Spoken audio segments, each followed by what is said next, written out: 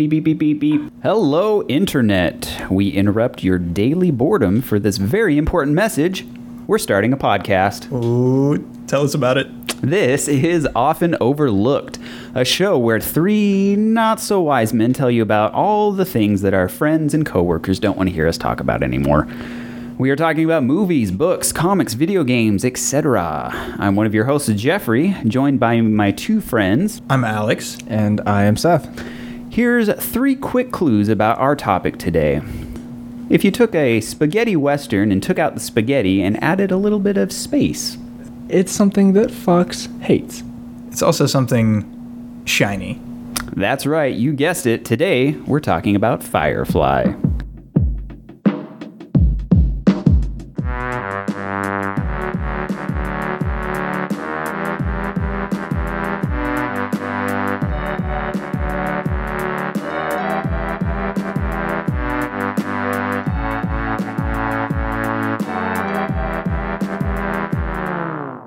All right, before we get into anything else, guys, what's going on? What's on the docket for this week?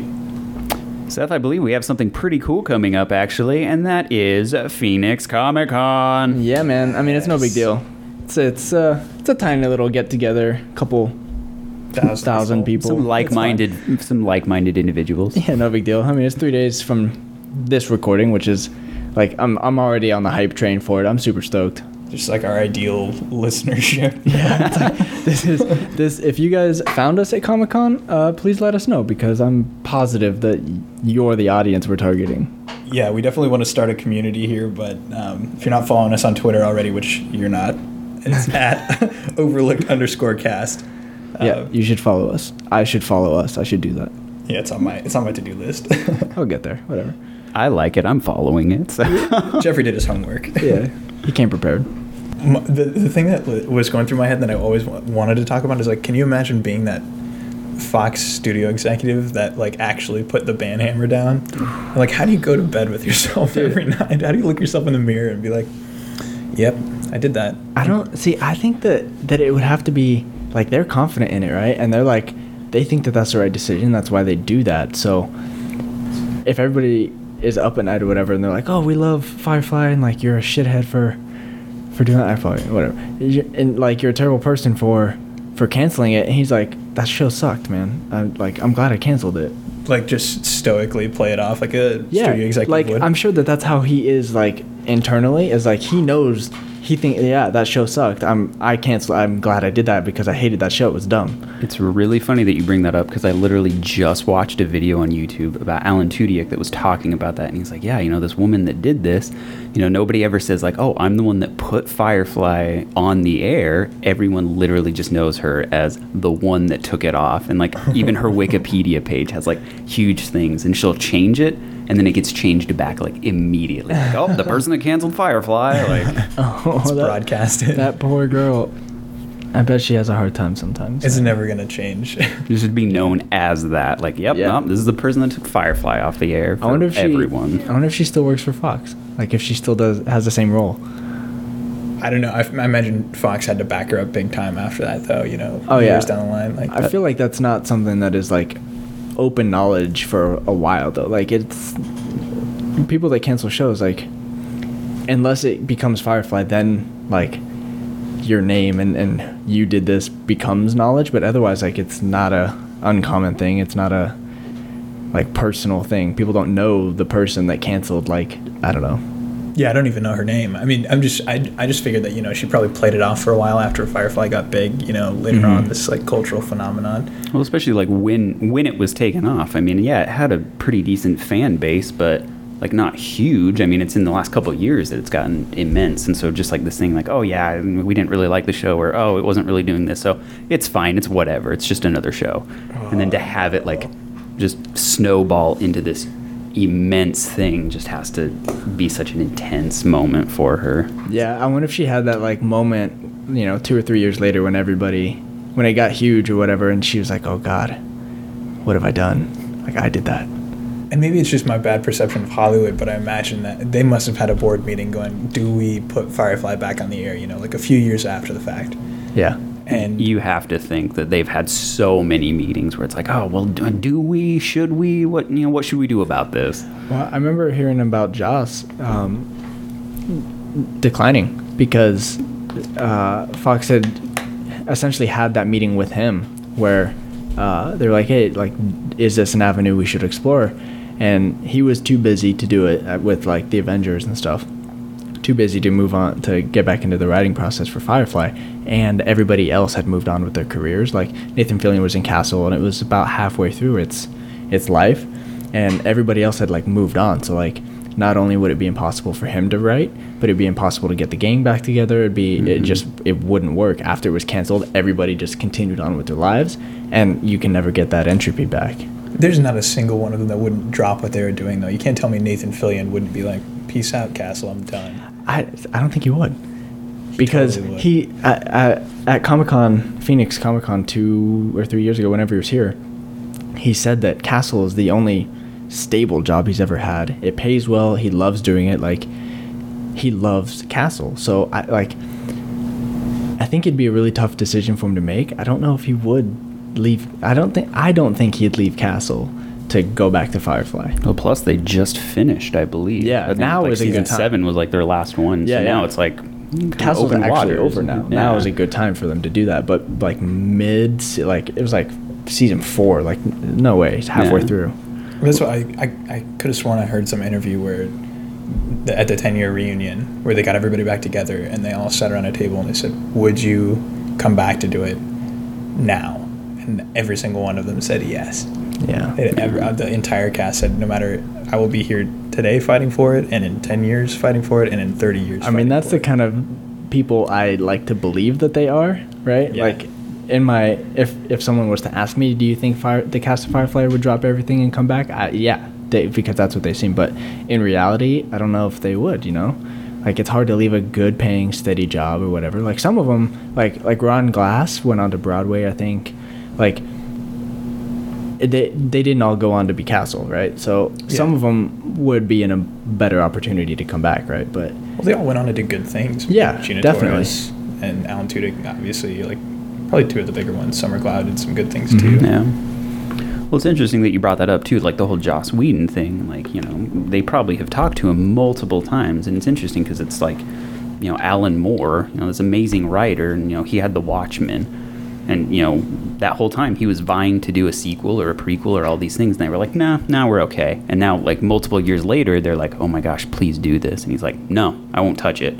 He's like, you've done all these things. And it's the same thing. It's almost like, you know, so much time is removed. And, you know, that wound is so fresh, probably still in his mind, that it's like, does he want to, you know, come back to this and try to, you know, immerse himself back into the world? That's got to be pretty tough for him as well. yeah.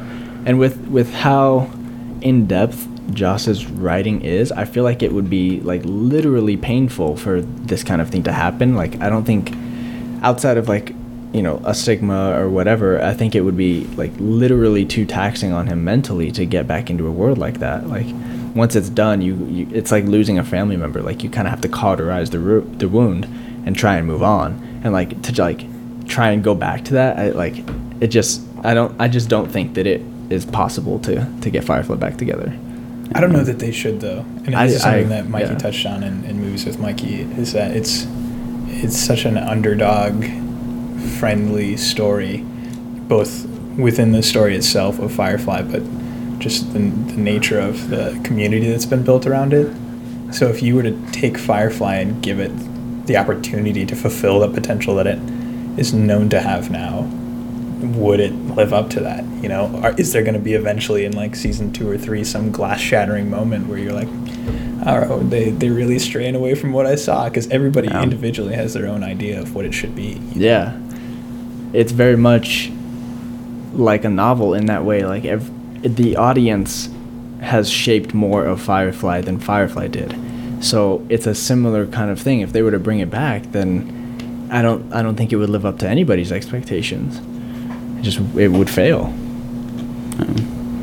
Well, I mean, plus just like going back into it and everything. I mean, they told an amazing story, and even with the movie, I mean, Serenity was awesome, and it seemed like he was, you know, wrapping things up. And it was that moment of, you know, okay, so, these bad things have happened, but then also good things, and then it's just kind of like, okay, let's kind of, no pun intended, but let's put them out into space. Let's put the ship out there. Send them off to pasture. Yeah. Well, and there was an episode, I forget exactly which one it is, but it's the one where they are shipping. Spoiler alert! It's the one where they're shipping his old army buddy, pretending to be dead, back to his family. Midway through filming that episode, they found out that they were canceled. So you can see, if you watch that episode, like, the ending of that episode is an epilogue for the guy, but also an epilogue for the show. And it shows on everybody's face, it shows in the tone of the ending, which was different than it originally was before they found out they were canceled. So Serenity, as a follow-up, is Joss, after everything is canceled, he's like, I get one more final bang, like, I need to wrap up as much of the story as I possibly can in one shot. That's rough. Yeah. That's a punchy episode to go out if on, you too. watch it too, like, the end where they're watching the procession as he's being wheeled through the snow, like, the faces, all the actors' faces are sad, like they're acting for this thing, but they're like way worse. They're like, they're sad, like that. This is a real procession, and that's a real friend. The show is dead now. Like that, you can see it on the actors. It's crazy.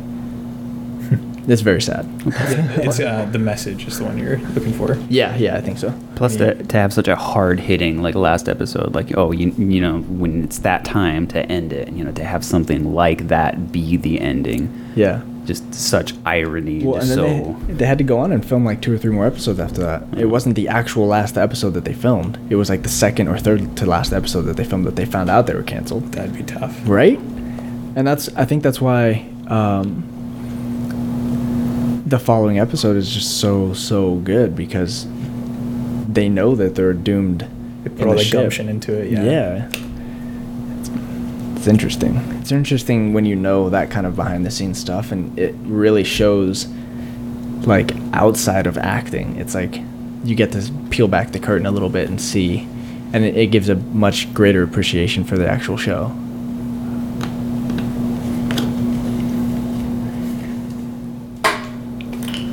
What were your guys' favorite, just like, parts about this show, though? Like, character-wise, world-building-wise, like, story-wise? Well, my favorite part, absolutely, is the world building. Like, that was so interesting to me, and how Serenity and their crew, and the crew of the ship, fit into the world. Like, that was so interesting. Having the marriage of, the USA and China, like, moving forward, it's so plausible. Like, it was such a well thought through world. Like, that's why I got hooked, was the world building was just amazing. And then you toss in brilliant characters, and Nathan Fillion and Alan Tudyk, like, I love them in general, and that show just was the perfect combination of all the things that I loved. Yeah, I don't think anyone would deny that probably the biggest thing is the world building. I mean, you start off the first episode, and immediately you feel like you understand how this world has worked. And a lot of the times, with modern TV, it's like, oh, kind of modern day settings. Oh, you kind of understand things that are going on. But this is something that was completely different. And so to understand that much, like, oh, yeah, there's a, kind of a mixture of language. This happens, this is kind of similar, but this is different and stuff. I feel like he did such an amazing job at making it so relatable. And I think that's the biggest thing that I love about Firefly, is that, it's this world completely different than ours, but is it really that different from ours? The characters themselves and all these different things, it just seems so familiar. And as I was rewatching it, that's what kept hitting me. I was like, oh yeah, these seem like people. Like, oh, not just like, oh, this stereotype or this. It's like, these feel like people that were put together on this ship and benefit everyone. Exactly. And that's the genius of Joss, is his characters are so well made. And see, that's what I would say it was characters. I mean, yeah, world building is insane in Firefly. You get how do you mix space and Western? That's an insane thought to somebody, but it just works.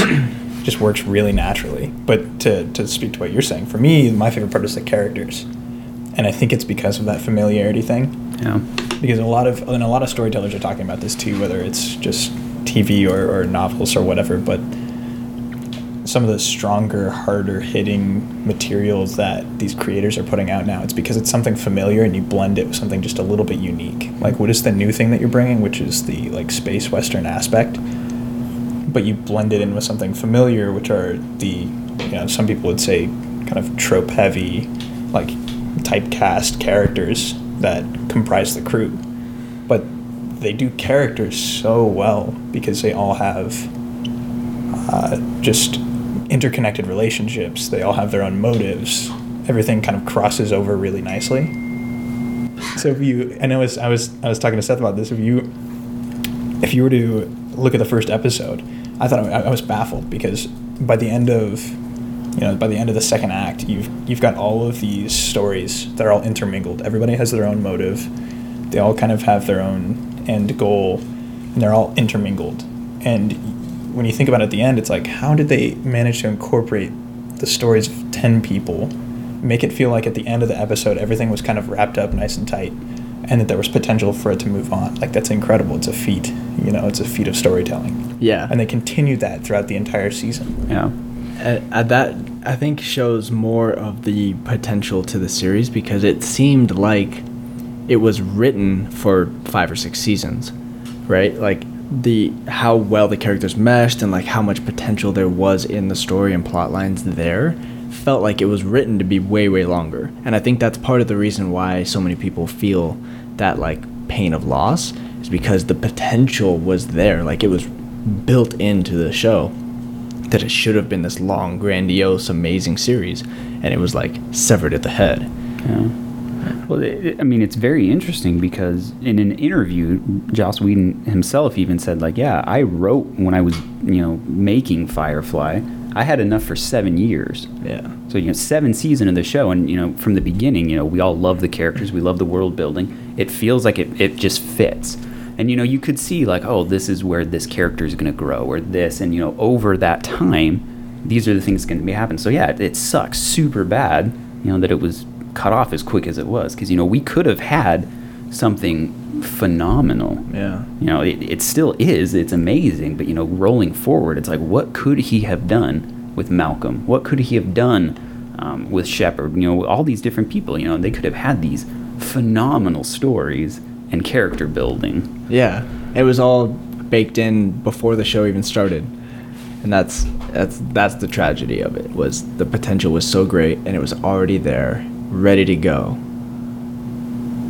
Yeah, and it kind of ties into the story itself, though. I think is what the kind of underlying thing there is that, yeah, everybody loves Firefly, but it has this kind of cultural phenomenon because what's happening now is Mal's story, because he's fighting like desperately for some semblance of this thing that he was resigned to do, which was to kind of like maintain his freedom, maintain that ability to kind of continue to live in the way that he wanted to.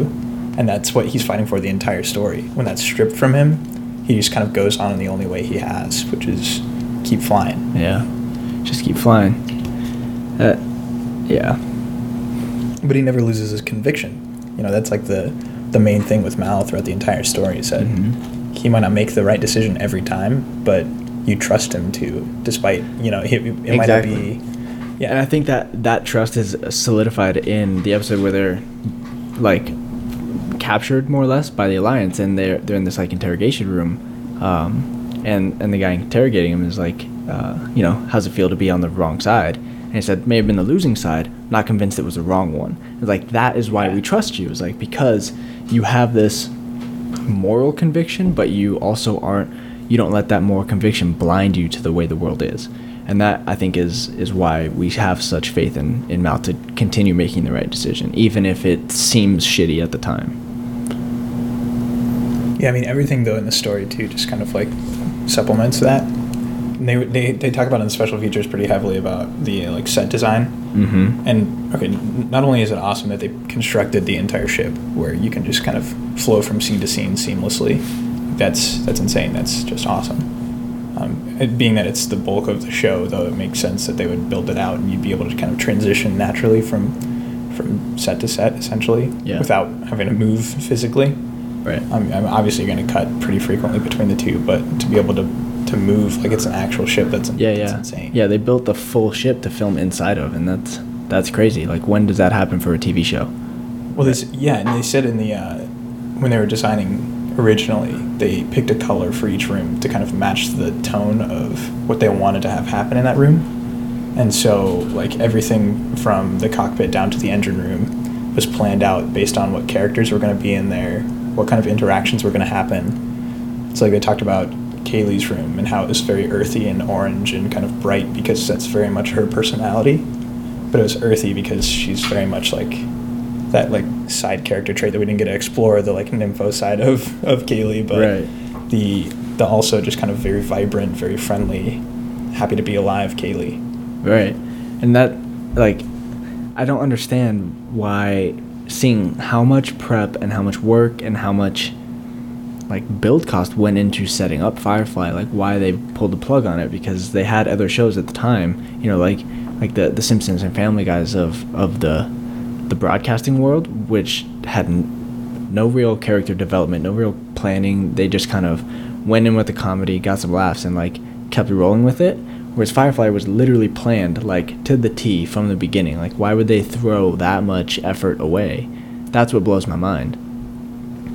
I mean, especially in this era of, you know, TV has taken over nowadays. I mean, that's where you find, like, the best, you know, items of media is, you know, we have Netflix, we have Amazon Prime, we have all these different things that are so great. And to think, like, that they wouldn't even give it a second season, like, okay, like, we're a solid medium on it right now, let's see what you got for season 2. Like, even just to think about that, you know, like we were saying, all the money that was put into that.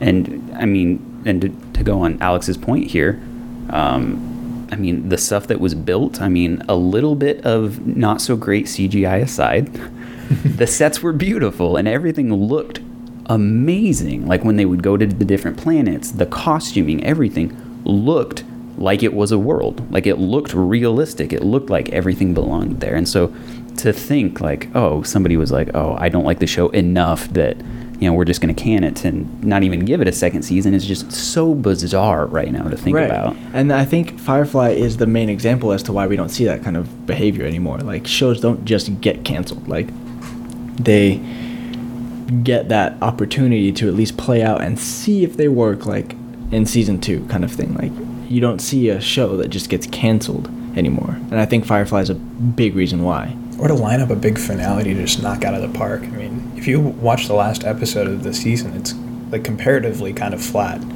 Like, it's just kind of odd. You get a little bit of the bizarre lines that are coming out of that last one, and it's just kind of an odd space to end it on. I expected, you know, looking back on it, I would have expected them to give them the opportunity to just knock it out of the park, or to kind of die quietly, you know? Right, like, and that's the thing is, like, I feel like they weren't consulted at all. Like, if they had come to Joss, you know, 4 or 5 episodes in and was like, hey, you know, things aren't looking so good, like, see what you can do, and then, like, give them the opportunity to bring it back on course, or, like, wow them into, like, wow the execs so that they know, oh, okay, like, that's what this is gonna, I get it now. Like, they never gave the opportunity. They're just like, oh, well, you're out. Well, and especially, like, reading about a lot of the behind the scenes of Firefly, it almost seemed like Fox was doing not everything they could, but a lot of things that they could to just can it. Yeah. I mean, it was in a Friday night slot, which is like the chopping block of slots. I mean, they filmed these amazing episodes and then they didn't air them in order. Right. Which is one of, like, you don't air the pilot episode that's like, oh, yeah, Summer, you know, this is her story. This is why they're doing this and this and this and all these things. And it's like, why would you not air those in order? You know, just completely confusing the people that are like, oh, yeah, I'm interested in this, but who is this person exactly in this? Yeah. And it's like, they seem to do so much to kind of ixnay its chances more than anything else. Yeah, they really tried to not have Firefly succeed. Yeah, Friday night slot, that's terrible. And then rob the story of any semblance of continuity. That is the deal breaker. That's, like, the one that's like, oh, okay, this is actually, like, a nefarious thing. It's not, they're not just giving it the best slot that they had available or whatever. They're like, they play them out of order? Like, what why? Who does that? Because they took it in the same vein that they would any other kind of space action sci-fi, which it definitely wasn't. You know, it had this really deep storytelling backbone, which is why we're so jarred when we don't get the continuity, because, you know, we're meant to see it in order. Yeah. It's not formulaic like a lot of like crime drama shows now, or any, you know, frankly, some sci-fi stuff that was kind of followed Firefly very much had that formulaic thing, and I think they do it as a contingency plan. Like, the studio wants you to be able to jump into any episode regardless of where it started. Nowadays, it's a little different because we have different mediums. Like, we've got Netflix, we can stream, we can start from episode 1 and move our way through. Before, it was kind of like... You just see what's on. Yeah, and it would be, you know, as jarring as it would be to start in the middle of the story, at least the next episode that you saw would be in order, and then you could pick up the story and you'd learn about the characters. You'd get enough development. Exactly. You know, that's the one thing in the last nail in the coffin. That's like, oh, okay, this is obviously purposeful. Like, playing the episodes out of order is purposeful and like cruel. Like, that's unnecessarily bad. Nobody would do that unless they purposely wanted to do that. It's dumb. It's dumb. Especially as you see how much was in that first episode. Yeah. I mean, it's a good chunk of an episode. Like, it's long. And it's 2 hours, right? Yeah. Yeah, the pilot is a literal movie. And so to see as much setup as they had for that. And I mean, one of the things I do really like about Firefly is that it does kind of start to run in almost a mold. You know, like, each episode has these very unique and different things, but, you know, it's like, oh, funny capers, you know, they do these things and, you know, something goes wrong in this. So there's almost a little bit of that, you know, formulaic, like, okay, here's an episode. But at the same time, to not give them the decency of being like, okay, this is Mao, you know, he was part of the war, this is why he's a little bitter, but why he's also this super strong character, or this is this person in this. Yeah. Seems like such a disservice that just shook them to the core almost. Exactly. Like, it doesn't matter so much if you play episode 6 and then play episode 8 and then play episode 5. Like, that's not a big a deal. But to skip episode 1, like, that is so bad. It's so bad. Well, and considering especially that, unlike other stories, this one had at every turn, every episode at least, some key back to the overarching story. Like, you don't get what you get in a lot of routine formulaic shows now, where now, you know, 5 episodes later you get another key on that big overarching story. There's no, I don't know what I'm trying to say. At every single episode, you get some touch point with the overarching story. Usually it's done through the characters, like interactions between Mal and Simon, interactions between River and her brother. Like, maybe Simon's kind of the linchpin, but really River is. Right. But it doesn't ever have an episode where they don't talk about the end-all goal. Right. They don't touch back to the main spine of the whole plot. Like, most, you know, random TV shows these days, you can play them out of order because there is no touchstone to a main plot. They're just, like, existing. Whereas Firefly, you can't really play them out of order because in each episode they do touch back to that main plot. Like you were saying, like, that is, they hit that spine and it runs through the entire series. Well, and the theme too. I mean, the whole theme is like, keep flying, keep moving, keep doing this thing, which is why a lot of the community got behind it in such a big way. You know, can't stop the signal, keep going, you know. Right. But yeah, they always end up talking about River's story. I mean, she's the living MacGuffin of this story. You know, she's that's the TV trope name for it. But good old River MacGuffin. Yeah, River MacGuffin. She's there as a way to move the plot forward, whether it's in, you know, really small minor ways with interactions between the captain and the rest of the crew because she's just causing conflict, or, you know, what have you. But they always touch on the theme and the main story and whatever the kind of formulaic episode to episode breakdown is, which is great. Well, I mean, especially like, somebody getting into it, they could love the whole space thing. They could love the whole Western thing. But then it's like, if you just jump into an episode, like much like they did. I mean, the first one that was aired was The Train Job, I believe, was the first one.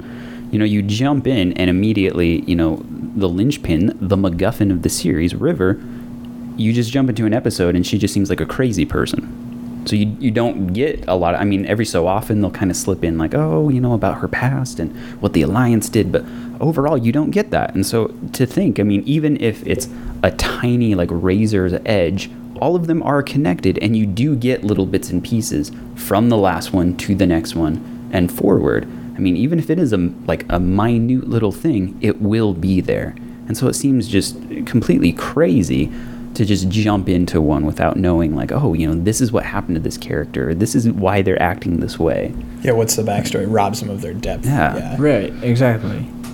And I mean, that's where you get the idea that they're heavy into tropes, is that if you don't understand that River's crazy because she's been, screwed with by the Alliance, you're left with the only available evidence, which is kind of she's just acting crazy, and she's the crazy one that needs to be there to fill out the show. Like, right. Oh, Simon's just taking care of this crazy person they found. Like, which makes me think that the execs at Fox had only seen like 2 episodes in the middle, and they're like, oh yeah, this show is shitty, cancel it. Like they didn't see it from the beginning. They didn't understand. I feel like they flat out just missed the whole thing, and that's why they canceled it. They weren't there. So wait, this guy's Mal, and his ship is not called the Firefly. I don't get it. This is weird. We got to cancel this. Like, yeah, this doesn't make any sense. This is dumb. I think if I remember it, what they did was they showed them Serenity. They showed them the pilot, and they thought, okay, it's all right, but it doesn't do what we needed to. We needed to have more action because that's what was working for them at the time. And so they gave Joss like 2 days to write the next episode, to write The Train Job, because they did the pilot beforehand, obviously. And they wrote it out in, I don't know, he said something like they got into a room 30 minutes, as much as they could, just like jammed through it. And within like a day, they had a script, sent it out, and then they started filming it. Jeez. And that's The Train Job. And to have such a tight turnaround on that, it was fantastic for that. Oh, yeah. It really was. And it was a good episode, even in light of the other ones. Like, I actually quite liked The Train Job. Mm-hmm. Still can't believe they showed that first. Stupid. As great as it is, it's not really a first episode type deal. Doesn't make any damn sense. Seriously. Okay, favorite quotes. What do you got? Favorite quotes, holy crap. The one that I was saying earlier, the Alliance, is like having seeing the depth of Mal in that,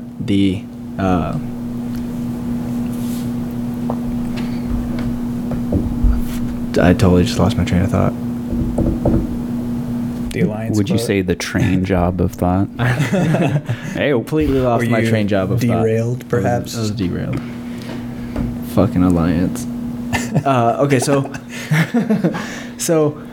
when Mal's being interrogated in the Alliance ship, and the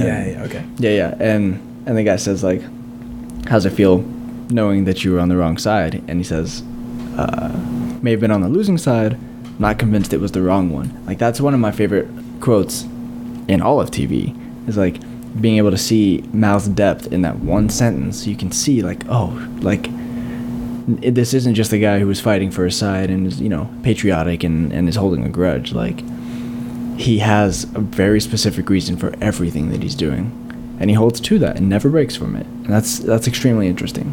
What I like about that is that, like you were saying, like in that small quote, in that one little scene, you get more of his character than you do some other characters in like an entire season of a show. I mean, it's just right there, plain black and white. Like, this is who Malcolm Reynolds is, and he's going to stick to his guns. And it's just so cool to see that. I love that quote as well. That's probably the best one that you can get from this. It's just, that's Malcolm, and this is what he's going to be, and this is what he's going to do. Yeah. Plus, anything Wash says is just hysterical. Literally anything. Just pick out any 8 random words, and it's the best. Yeah, from start to finish, he's pretty much every line I could have Alan Tudyk just like read the phone book, and I'd be content. I'd be like, okay, this is fine. I can do this. If you're listening, Alan, call us. We need that. We need that script. Phone book. Yeah, or, you know, a guest appearance. That'd be cool, too. Whatever. Either one. Yeah, I'm down. yeah, whatever. Either one works. Phone book, come here and have a conversation, whatever. You can come and talk to us about studio executives and whatever if you want. Or, you know, literally anything. That would be the most crazy recording session ever. It's just like, okay, Alberts, and just like keeps going for like hours at a time. Just, Like, oh, this is a weird audiobook. It's just called Phone Book? I don't... Has anybody read this? What's the plot? I vaguely remember something like this back in the Stone Ages. Do they make these anymore? How much did you have to pay on eBay to find one of these? Phone book. Trying to think of my favorite quotes now. There's a lot. The dialogue so was amazing. And they carried it over into, obviously, into Serenity, too. So. I Am to Misbehave, that's a fun one. I mean, that's why you see it on all the shirts and stuff. It's everybody's favorite quote. Well, there's the one from Jane in the beginning, too, where he's like, the chain of command one. The chain of command is it's the chain to go find and beat you with. Or no, it's the chain to go find and beat you with until you realize who's in rotten command here. Plus, the dynamic between those two is always amazing. Because like there's those times when Malcolm gets the wife, you know, when he's like accidentally, you know, married off, and you know, you sit there and you see Jane, and he's so intense, and he's got the gun, and he's just like, I want to straight up do a trade. And you love that like aspect between those two. Like the relationship they have is, you know, sometimes you're like, oh my gosh, is he going to try and do a mutiny? Does he want to take over? But then he's always got his back. And so, like we were saying, like anything Wash says, but then like so many things Jane says is hysterical. Right. That I can't think of anybody on that show that was lacking for any reason. Like the only thing that was lacking in characters was how much of it we got to see. Like it never felt like, oh, you know, Simon is a one-dimensional character. All he does is say the same stuff over and over. Like he plays the same role. Like none of the characters felt like that. Yeah, they're all very multi-dimensional. Yeah, they were real people, and they felt like that. That was one of the baffling things too from like immediately right off the bat in the pilot. Like Simon, for instance, you know, bookish surgeon, kind of smaller, not aggressive, but the back half of the episode, all he's doing is like tackling people, pointing guns at people, like trying to protect his sister. And you get more out of his character's motivation just by seeing that and seeing him kind of break that trope. Yeah. Which is what's so great about it, I think. And that reveal, thinking about it is like gives me goosebumps to this day. The reveal of what's in that crate that he's been protecting with everybody on the ship's lives is just incredibly insightful. Like with that one little when Mal kicks it open and he's just like, huh, like with that little like 30 seconds you just understand like, oh, this is deep. Like this isn't just, you know, he's stealing a bunch of money or whatever and he's trying to protect, like it's this is like, this show is going to be deep. Wasn't expecting that at all. I like it because especially like when you watch episodes in the very beginning, you know, they introduce Simon, and at the very first part, you know, you have that feeling of just like, is this going to be the guy that I just don't like in the show? Like, is he going to be the one? And, you know, throughout the show, he has those moments where, you know, he's a little bit of a weak chain, like not like legitimately, but, you know, you feel like that way. And then you remember that scene. And then you're like, no, he has this huge plan and he's trying everything he possibly can. To the point where, you know, he'll be a little annoying, you know, in air quotes there. But then you remember he literally just wants to protect this girl. He wants to save his sister so much. And it's like, that's the amazing thing about the show is that, you know, Joss Whedon has made these characters that it's like, you know, they have these flaws and they do all these things. But at the end of the day, you love every single one of them. There's not one that you do not like. Exactly. Except the Alliance. I mean, they're not great, but it's whatever. They're whatever. Yeah.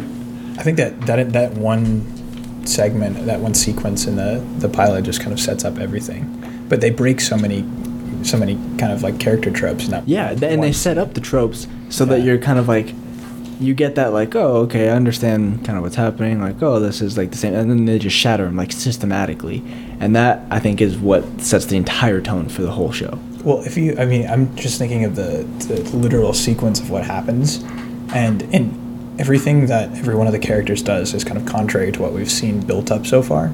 So, like, Shepherd Book is very kind of, like, reserved. He doesn't do much.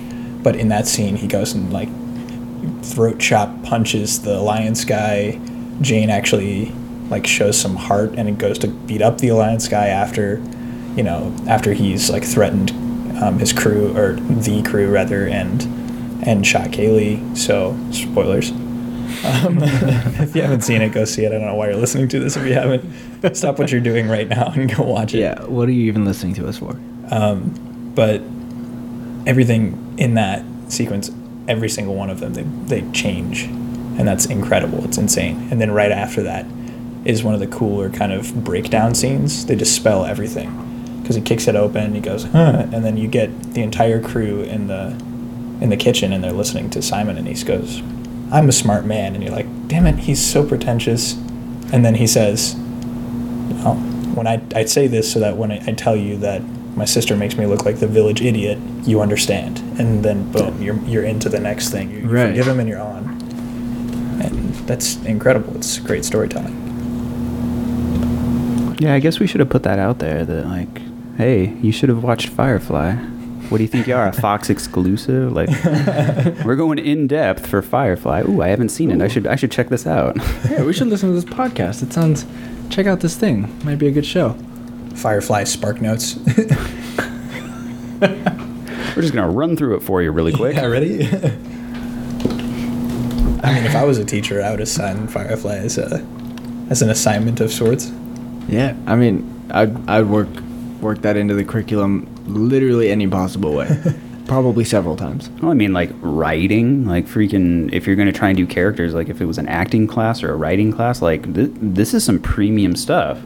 I mean, every episode has a unique flair to it, but then it also has that, that Joss Whedon feel to it. And so it's like, to be able to write like that, or to understand a world like Joss does, would be exponentially useful to people who are writing their own scripts or writing their own worlds or books or anything like that. So yeah, it would definitely be a good thing for curriculum. Plus, it's a really, really good idea to get the harsh reality of you can have great writing and still be canceled. Just rip that Band-Aid off when they're young, like in school. It's good to not have any pretenses. That's so sad. Totally So true. it's It's sad. And it's like, it's a good reason not to work with Fox. Oh yeah. They've done some good things. Anyway, Can anybody name any of them? so back to creative writing. You're right. It's an exercise in creative writing. Like just world building we talked about already, character dynamics though. Like every one of the characters has kind of an intrinsic opposite on the crew. Mm-hmm. Like Book to Inara, Jane is kind of opposite to River. It's bizarre. Yeah, it's an extremely well balanced cast of characters and the actors that portray them. They're all very well balanced.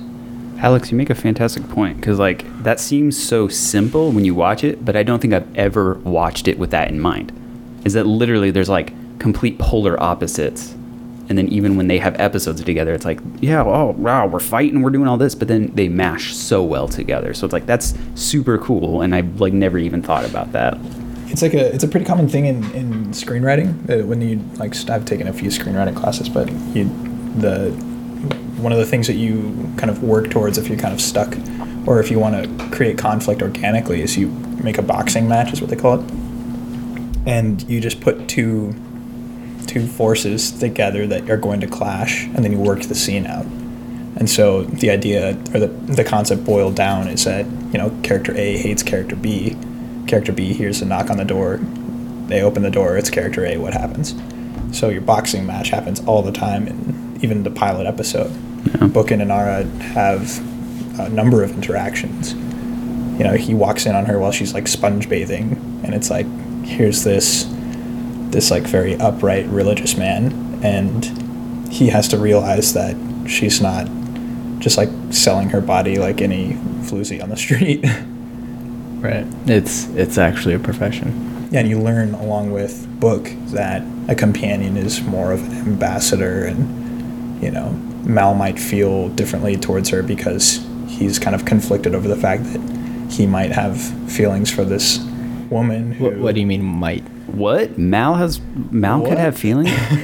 Mal's not allowed to have my, feelings. He's what? the captain. Mal could have feelings for Inara? What? Are you sure about that? Did we watch that? I've never noticed. It's just that doesn't sound right. It doesn't seem like No, it The fits. sexual tension between those two is rough the whole time. Yeah. Correct. It's pretty grating, yeah. And even in the, I mean, that's what's crazy is even in the promotional materials, like if you look at the Firefly posters, there's like a couple shots, and they're like cuddling. Yeah, it's a little weird actually. Well, so speaking of that, like looking back, and I know I'm kind of jumping back a little bit, but like in doing research a bunch for this and rewatching it, I went and I found commercials for Firefly, like original aired commercials. It is bad. Like, Really? so there would be like little snippets, and what they didn't understand was what is Firefly. Like it was kind of like a funny, quirky comedy that they were trying to do. With like some action, and so like there would be shots like speaking parts, but then it would be like a couple seconds of just like clips, like super fast of just like what was happening in the show, and then it would be like a funny joke or something like that. And it's the most unnerving thing, like to know what the show actually is and to see like what they were trying to do with it. Oh, is no. the weirdest thing ever. I'll add that to the list of reasons why Fox hated Firefly. Shitty commercials. They couldn't come to grips with the concept that the ship itself was the 10th character. Right? Yeah. Right? Like, no, guys, a ship, it's not a person. It's not It can't be. What? That doesn't, no. Dumb, cancel it. Dumb. I see on the list of characters you have Serenity. Have you cast that yet, or? What kind of body type are we looking for this? Is this Cargo ship, no guns. Sleek, metallic. like sleek? Wait, metallic? Like alien? It's just gonna be a weird silver alien? You're like, no, it's the ship. It is in space, though. Poor Joss. Kind of quirky and dirty, but with a lot of heart. Oh, I get it. Never has there been such a great description of a ship before. Kind of quirky and dirty, but with a lot of heart. I was watching the one episode where, oh god, it must have been the train job, or maybe it was in the pilot actually. I read after the Crazy Ivan, and Wash is sitting there and he's got his hands out and he doesn't have his hands on the steering wheel because it's actually further, and they wanted to frame him in the shot, and so it's like they missed this little bit of composition, but it kept reminding me of the special features the scene where Alan Tudyk was like, yeah, I didn't really know what to do with all the things that were on the dashboard, so I had like 3 or 4 switches, and I'd always go to those. It's like there's cobwebs on everything else, and like that Yeah. one's like super like loose. He's like, yeah, I just use like these 4 buttons most of the time. Like if you lived in this world, you'd be able to fly the Firefly. Start engine, autopilot, land, manual control. He's just got like painter's tape over it. It like has it written in Sharpie. Just, go machine, go.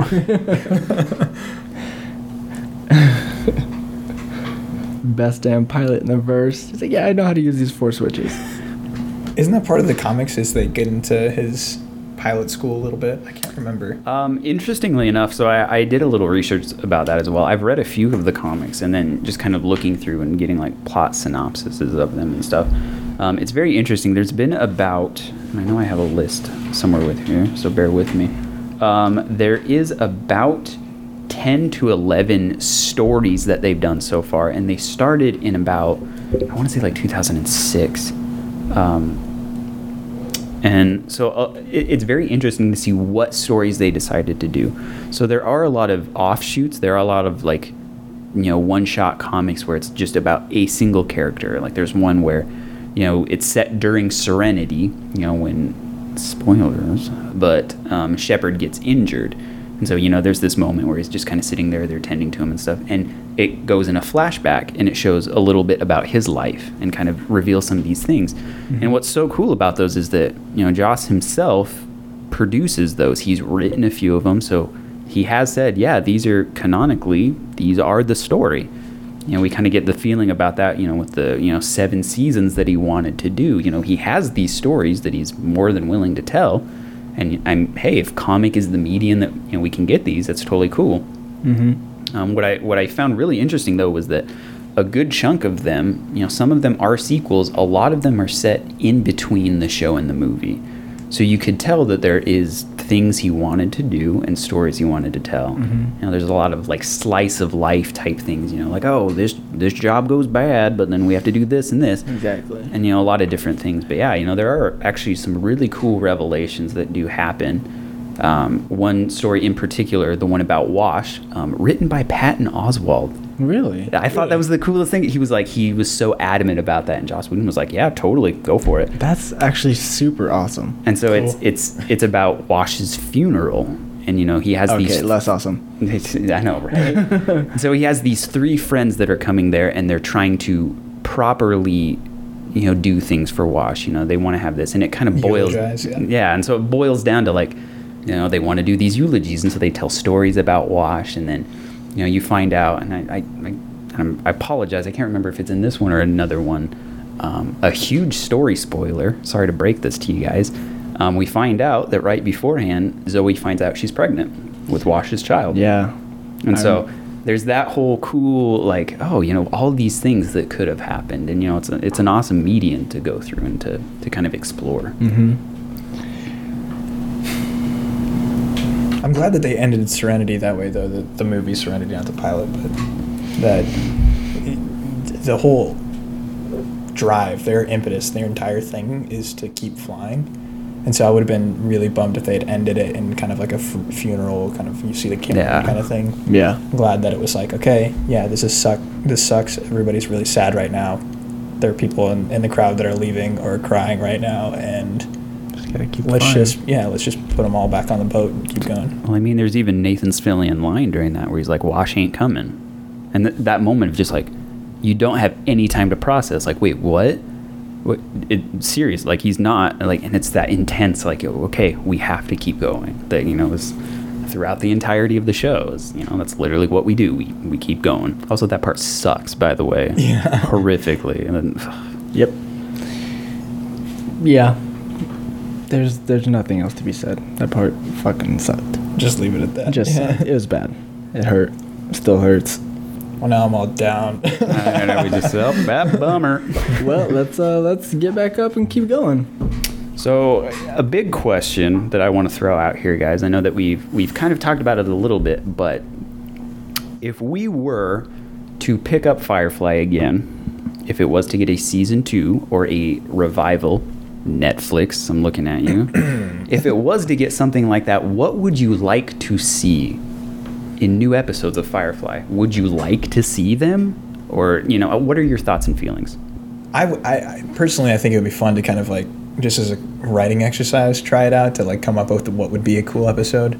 I don't think that it should happen because I think that Firefly should be left with its potential energy and just kind of like let it sit, because that's what makes it such a phenomenon. That's what makes the community so strong, is that everybody kind of shares in this underdog feeling. Kind of remain that like Greek tragedy epic that it is, instead of like letting it kind of falter by itself. Yeah, there's that. And then, I mean, it's a psychological thing too. It's that people talk about all the time when you like plan a vacation, for instance, the kind of expectation of that vacation is sometimes better than the experience itself. Or like why people think that shopping around for things that you want to buy, and this is probably why online shopping is so huge, it's more fulfilling than actually having the material possession itself. I forget the name of that. It's like Waiting for Merlot or something is the like case study. But that being said, I think it'd still be fun to kind of come up with a, what would we want to see? I don't know. I think diving into the world a little bit more, obviously, like that naturally would have happened, but I know that because there's so much of this like natural Chinese influence. Joss kept talking about in the special features, like, I wanted this world to be somewhere where everybody is just kind of grown up with the ability to speak Chinese. Like, it's just part of their culture. It's part of everything. Is blended at this point. The two biggest superpowers have effectively combined, and it works. And now, instead of like countries and things on a grander scale, you have the core and you have the rim, and what happens there. That brings up a very interesting point, because as I was thinking about things, it was constantly like, oh, what are Mal and the gang going to be up to? Do you even focus on them? Yeah, if you're going to reboot the series, is Mal and the crew of Serenity even in it? Oh man, I think done. It's Like, tough, right? I mean, they are so much of what made Firefly great. But if you're gonna reboot the series, why not focus on something else that's gonna make Firefly great? You know? Okay, so Like- you want to like- pitch like an alternative? Yeah. So okay. So let me storyline. pitch you something real fast. So say Drop a beat, Seth. Let's hear it. Okay, so I've been kind of toying with this idea for a while now, actually. If they're going to reboot Firefly, I think it should be Wash's son, 35 years old, and he is kind of a recreation of the original Serenity pilot episode, where he now has a ship and maybe a first mate, right?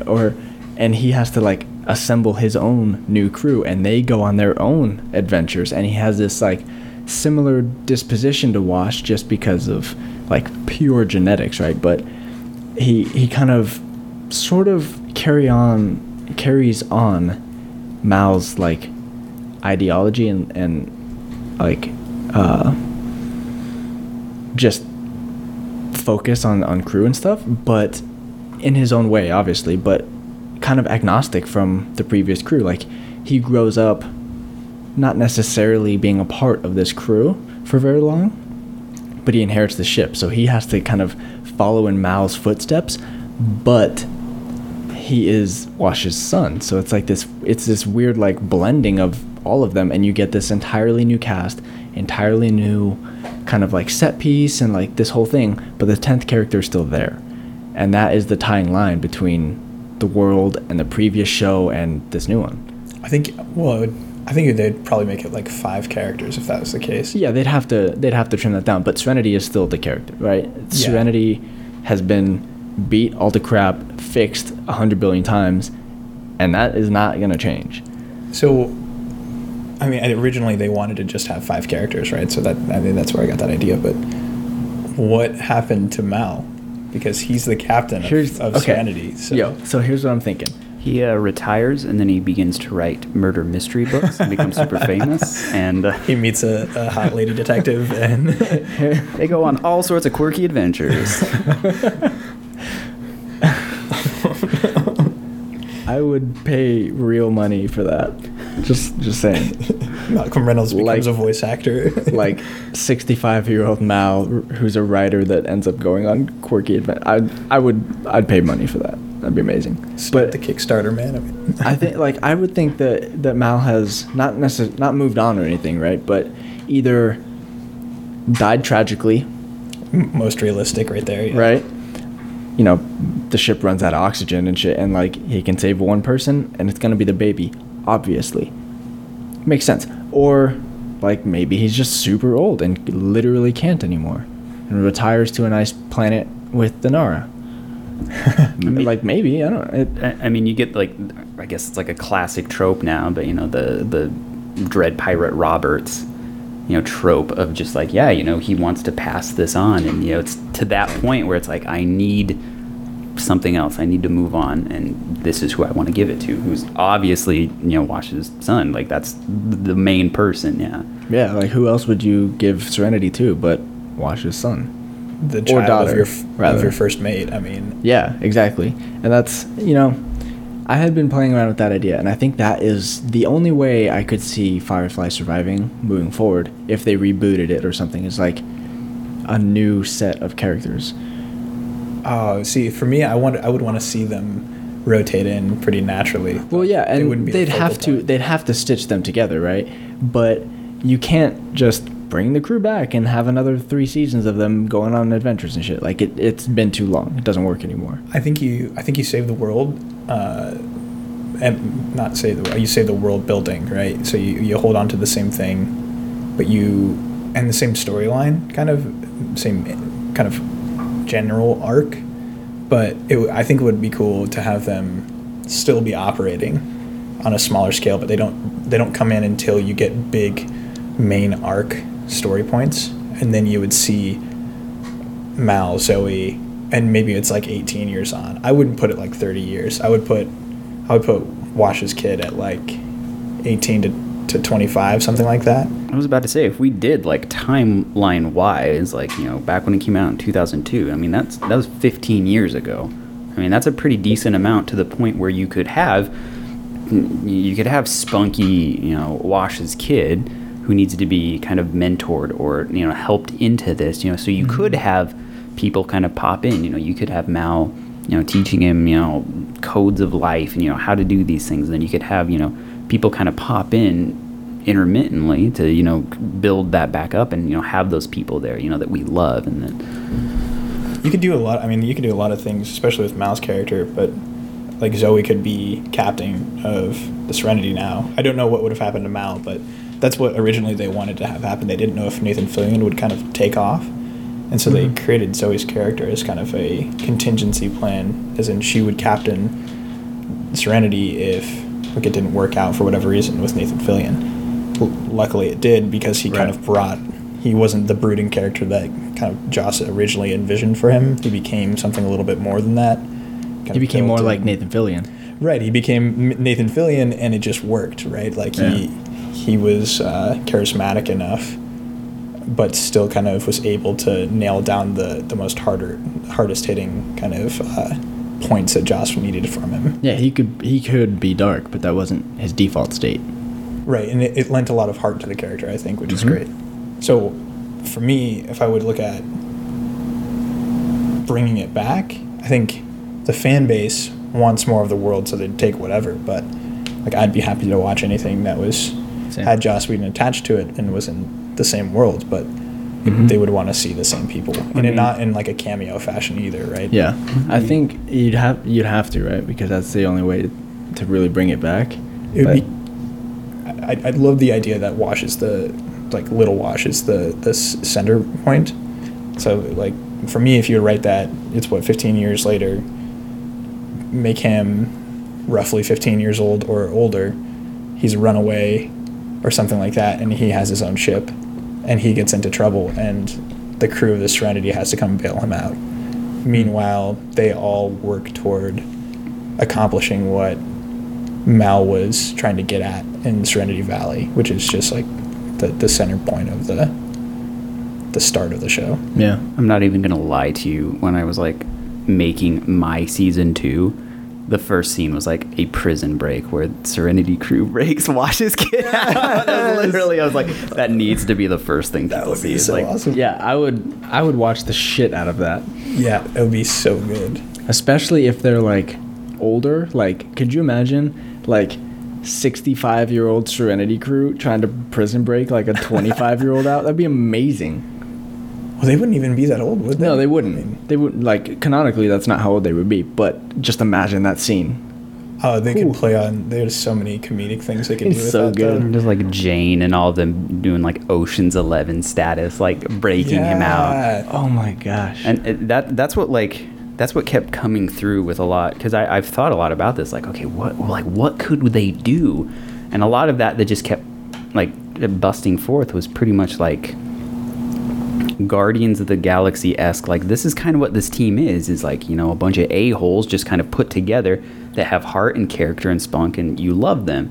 And so like a lot of that was what was coming through in my thoughts was, you know, you have the hard-hitting, you know, drama, but then you also have that comedy of just like, you know, every episode there's funny moments and all these things. And so that could be a fun little way to maybe connect it to, you know, what people are really enjoying right now and really, you know, eating up media wise is, you just kind of throw that. But I think you also said the linchpin 2 words, which is Joss Whedon, needs to be a part Key. of it. Yeah, literally. Absolute key. He's a little bit on the unattainable side right now, considering his But track I mean, record. his schedule's freeing up a little bit after Infinity Wars. Just throwing that out there. throwing that out there. He has me very excited for a DC movie. He's apparently doing Batgirl. Yeah. I was like, that's like my favorite character. Cool, let's do that. Really? Wow. Yeah. I didn't know that he was on the docket. for that. Anything that has Joss Whedon's name on it is not only going to be great, but I'm also going to love.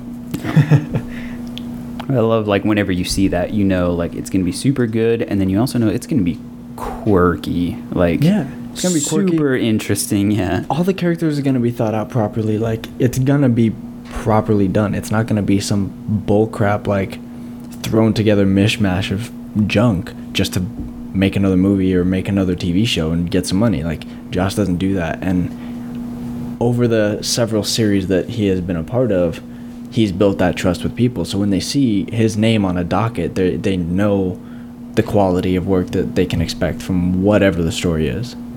That's awesome. I mean, you see that, and you know it's not going to be like coming this summer. He's in accounting, and she's a librarian, and or they just can't meet. You know, it's not going to be like the token, like everything that everything else is. It's going to be dramatic, but it's also going to be intense, and like have those characters that mash so well together. And so you know the minute you see those 2 words on a screenplay, on a docket for a movie, for anything, that you know it's going to be a quality piece of work. One for the ages. So, do you have a season 2 episode idea? Follow Wash's kid around, man. Yeah, it's a good one. It's probably the best one. It's better than anything I've come up with.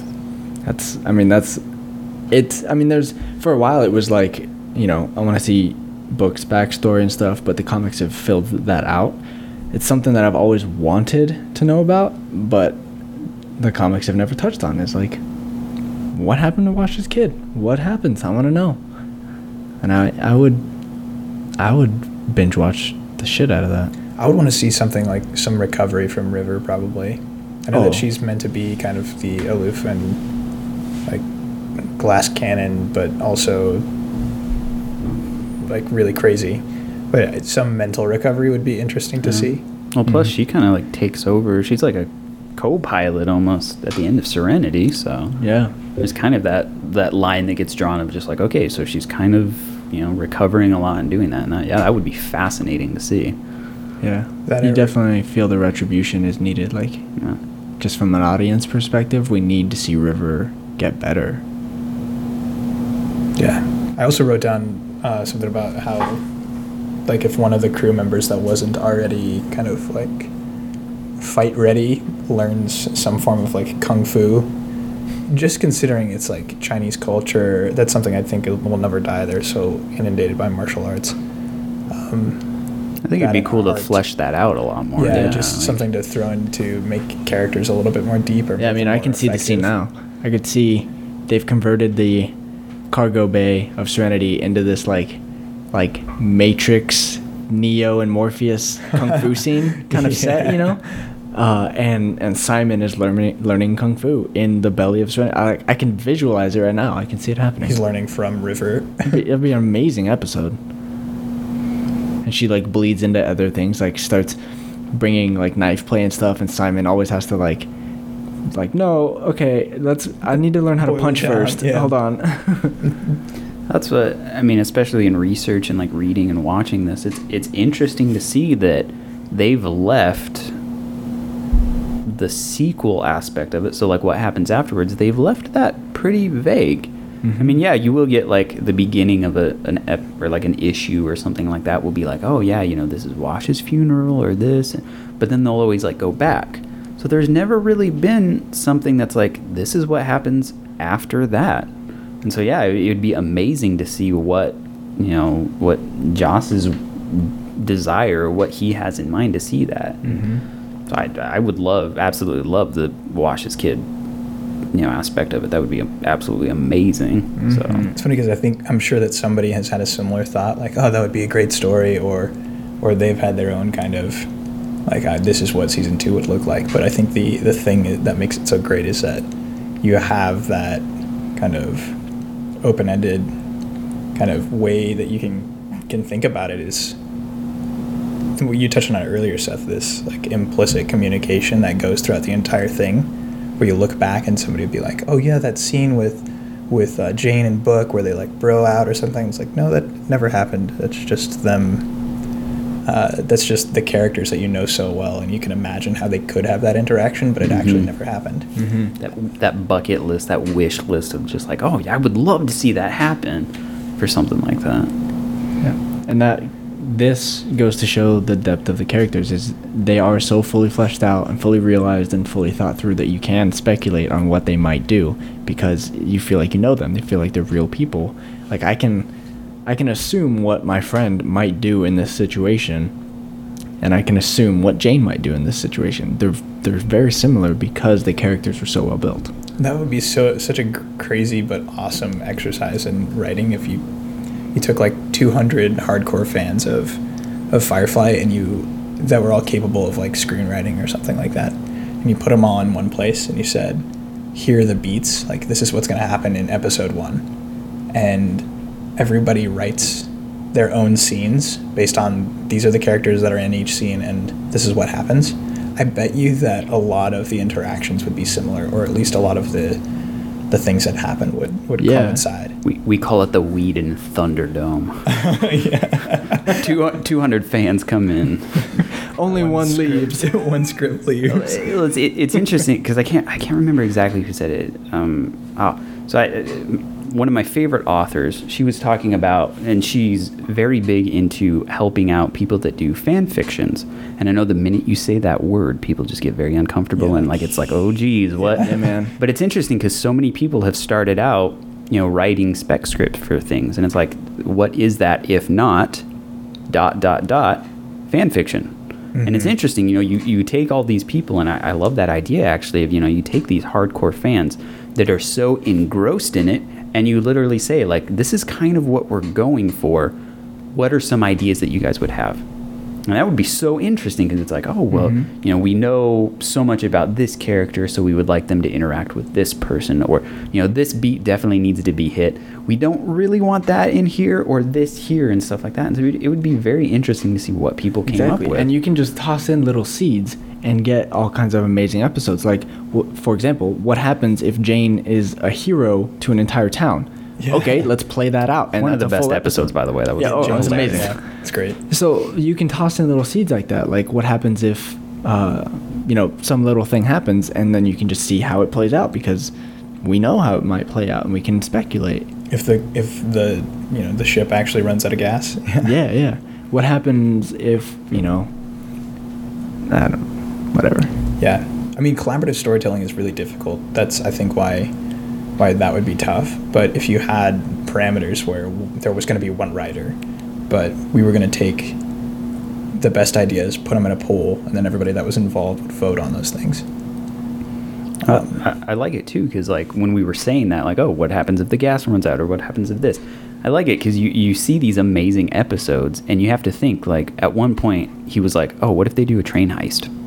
Mm-hmm. Like that was literally the thought process, and then it flowered into this amazing episode. You build a framework. Standard Western too. I mean, true. That folds in really neatly. Yeah, you build a framework in world building and character development, and then you just see what happens if something happens. Mm-hmm. And that I think is why Firefly was so good. Yeah. Well, they built in. And now that I think about it, they built in so many kind of Western tropes too, but seamlessly, so that you don't recognize them when they hit. The Mexican standoff with the Alliance. What's the guy's name? I forget his name. The guy from the Alliance in the beginning, and Zoe's got the shotgun pointed on Jane and on Simon. I can't remember who even had a gun out, but they're all pointed in different directions. And it's like, this is standard Western right here, but it works so well because everybody's so motivated by their individual thing that they want to accomplish that you don't really understand what's about to happen, and it just works. That's also why I think, unfortunately, why the time period in which Firefly came out was not the time period that it should have came out in. Mm-hmm. Like, I mean, nowadays, like, there's so many interesting new things that take this and this, completely different things, and marry it so well together. You know, the Western sci-fi thing hit off so huge a couple years like after Firefly came out. So it's like that perfect moment, you know, like you were saying, like those Western things that you don't, you know, if you're looking really hard, you'll see them, but not necessarily just at a first glance. And it's just so cool to see that. And it sucks that, you know, during that time period where like every other thing was like a cop drama and some form of CIS or CSI, yeah. So, well, NCIS, CSI, yeah, insert acronym here and let it go. I mean, and yeah, look at Westworld now, to your point. Like, yeah, like what, like, I'm going to get hate for this, but it's like, essentially, you know, what's the difference between like a Westworld now and a Firefly then? Like, they married the two so well together, and now this one is huge, and this one faltered when it first came out. So it's like this weird, like, if it was like 10 years later, Firefly would have like freaking 12 seasons, and it would be amazing and all that stuff. So 12 seasons of Firefly. I had somebody ask me that one time, like, okay, you die, and when you die, you get one of like 5 things, and one was like TARDIS, more wishes, lightsaber, 10 seasons of Firefly. So stop. You don't need to go on. I know my answer. We're good there. That's why I think you should have a new crew. Because bring Joss back after he's done romping around Marvel MCU. After he's done doing that, bring him back in, and he can write an amazing story with new characters in the same world, and it will get 12 seasons. Yeah, and you have, just inherently, you have like conflict built in just by nature of the world building, which you both mentioned it when we first started talking. It's like you have all of these interesting things happening in the world with companions, with reavers, with like all the, you know, things that are not necessarily character related, but would translate to the next season that you'd be able to pick up on really quickly and say, oh yeah, I know what's going on. The Alliance is a little bit, or a lot of it, sketchy with what they're doing. There's still this very strong undercurrent of browncoats that want to perpetuate the rebellion, though they kind of realize it's for naught now. Mm-hmm. Hey guys, before you go, what is the best part about living in Switzerland? I don't know, but I heard the flag is a big plus.